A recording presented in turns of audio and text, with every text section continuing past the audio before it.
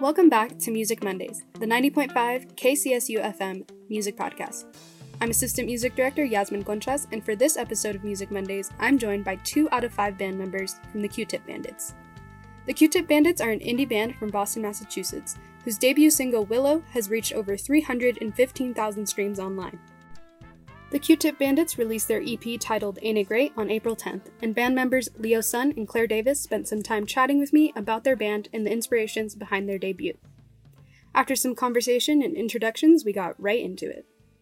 All right, so speaking about your band, first couple questions I have here are, how long has the band been around, and how did you form?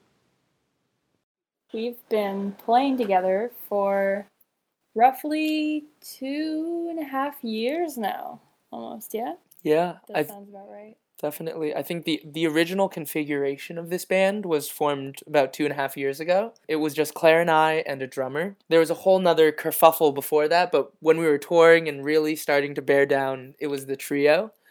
And since then, we've added our trumpet player and our trombonist.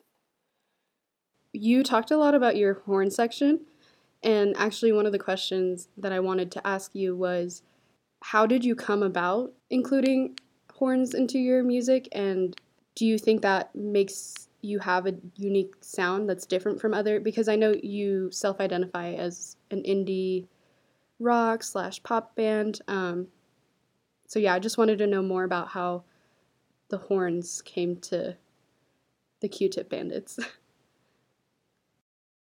Yeah. Well, like we said, we started as like a 3-piece, and it was definitely fun. It was easy to travel and easy to get to gigs. 3 people versus 5. It's a big difference, but I love our clown car though. Clown car. The clown car vibes. Yeah. So great. But yeah, we were talking about this the other day, but we don't even really remember what it was that made us want to add horns in. It just like it felt right. We were touring a lot. Not touring a lot. We did one tour and we playing a lot as the trio. And I remember one person in particular coming up to us saying that we should add a horn section, and it was something that I was pretty adverse to at first, just because I grew up listening to like rock quartets and rock trios, and I just felt like that was where I wanted to stay. And we were in the process of recording Willow, our debut single that we released last year. Mm-hmm. That we had all the tracking done. It was guitar, bass, drums, vocals, and we were trying to figure out when to release it. And I think Claire brought it up. This is how I remember it. Correct me if I'm wrong, but I think Claire brought it up. Like, we should try like writing some horns over it. And we did, and we wrote the parts like a week before the recording. And from there, it was like, well, now this song has horns. Let's add horns to everything. And now it just feels like everything's just a party when there's horns, and it takes the songs as they were and just adds this extra brightness and life to them that I think really makes our sound now. And it's cool to think back that it was a spur of the moment kind of thing. Right. I think when people hear horns, a lot of times they think jazz, which is something that we've gotten a lot, like as a band, as a kind of like label, which is always interesting to us because we don't consider ourselves very jazz. Totally. But I'll take it, you know?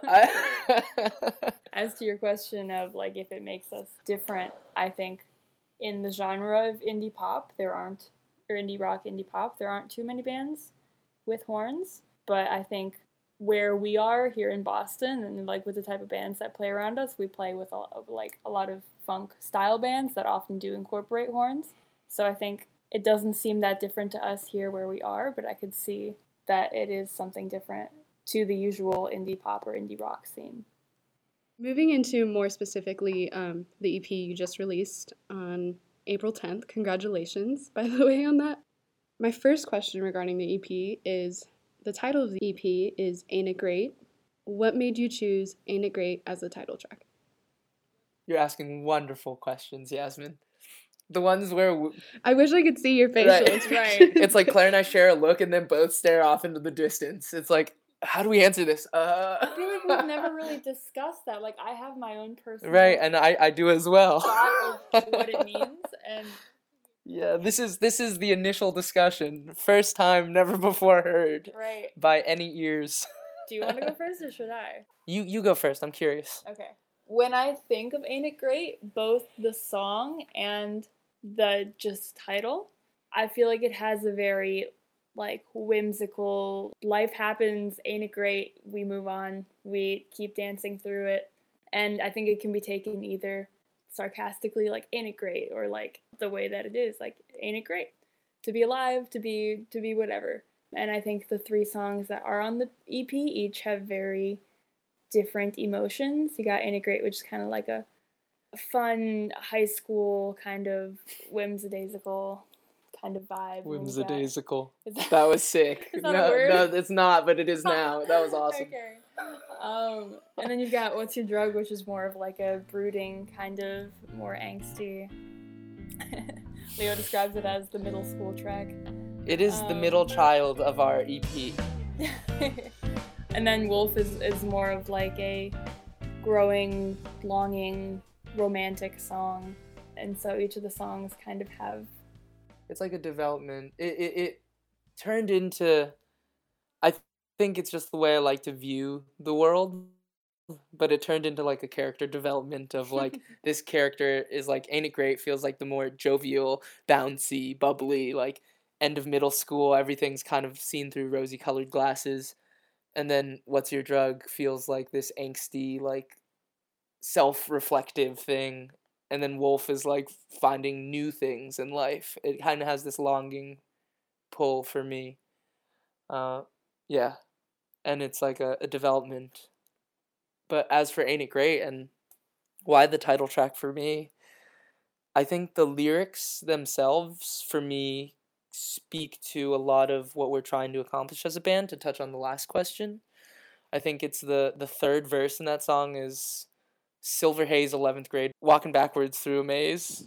Ain't it great walking backwards through a maze? See, I need to double check my own lyrics, but that idea of like, ain't it great just doing silly things? Ain't it great just like being alive? And I mean, I'm pretty much just echoing what Claire said.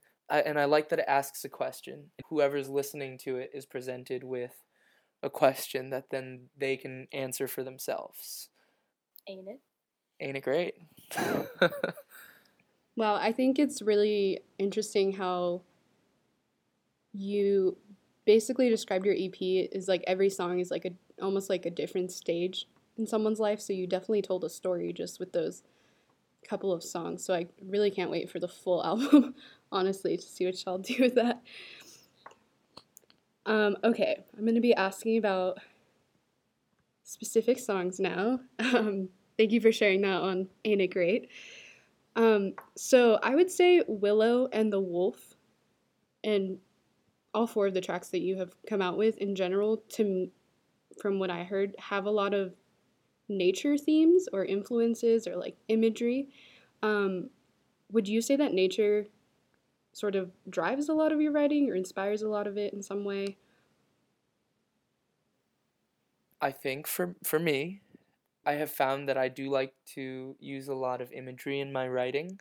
I think there's something about nature that invokes emotion in a way that trying to intellectually describe an emotion doesn't do as much justice as like painting a picture of something that is just naturally there. I don't know how much of that imagery is directed toward nature, but it has come up recently in our discussions as well that Leo likes to write songs about flowers. I think in the coming songs there will be more nature themes. So it's not something that I think it's not intentional. I don't think it's a conscious decision, but I think there's just something when I'm sitting down to write, and I'm sure it goes with you too, Claire, that there's something just beautiful about nature.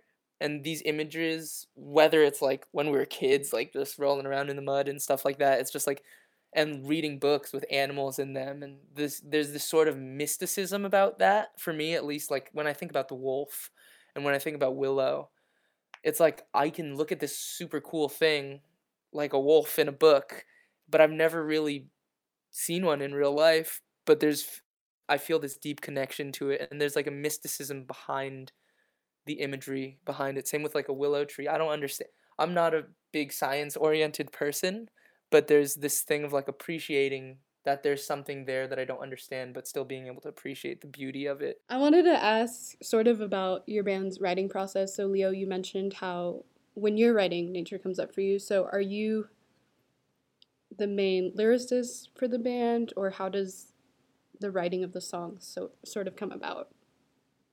I think Claire and I share that responsibility or that role with the band. Claire's, in my opinion, also a great songwriter, or is a great songwriter, I should say.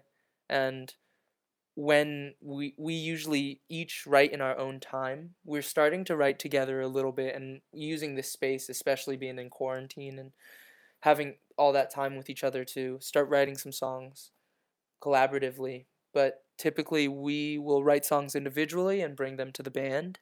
So we are currently working on a song called Better Place that Claire wrote for our Tiny Desk contest video. And that's something that we just pieced together after she kind of played the demo. And you can talk about it more. Yeah, I think the way that we do write as a band is very cool because everyone kind of contributes their own part. No one ever really comes in and is like, okay, this is what you're playing, this is what you're playing. It's very natural. Do you have, I guess I sort of wanted to know a little bit more about where the inspiration for Willow came about, and since that was the first track y'all released together.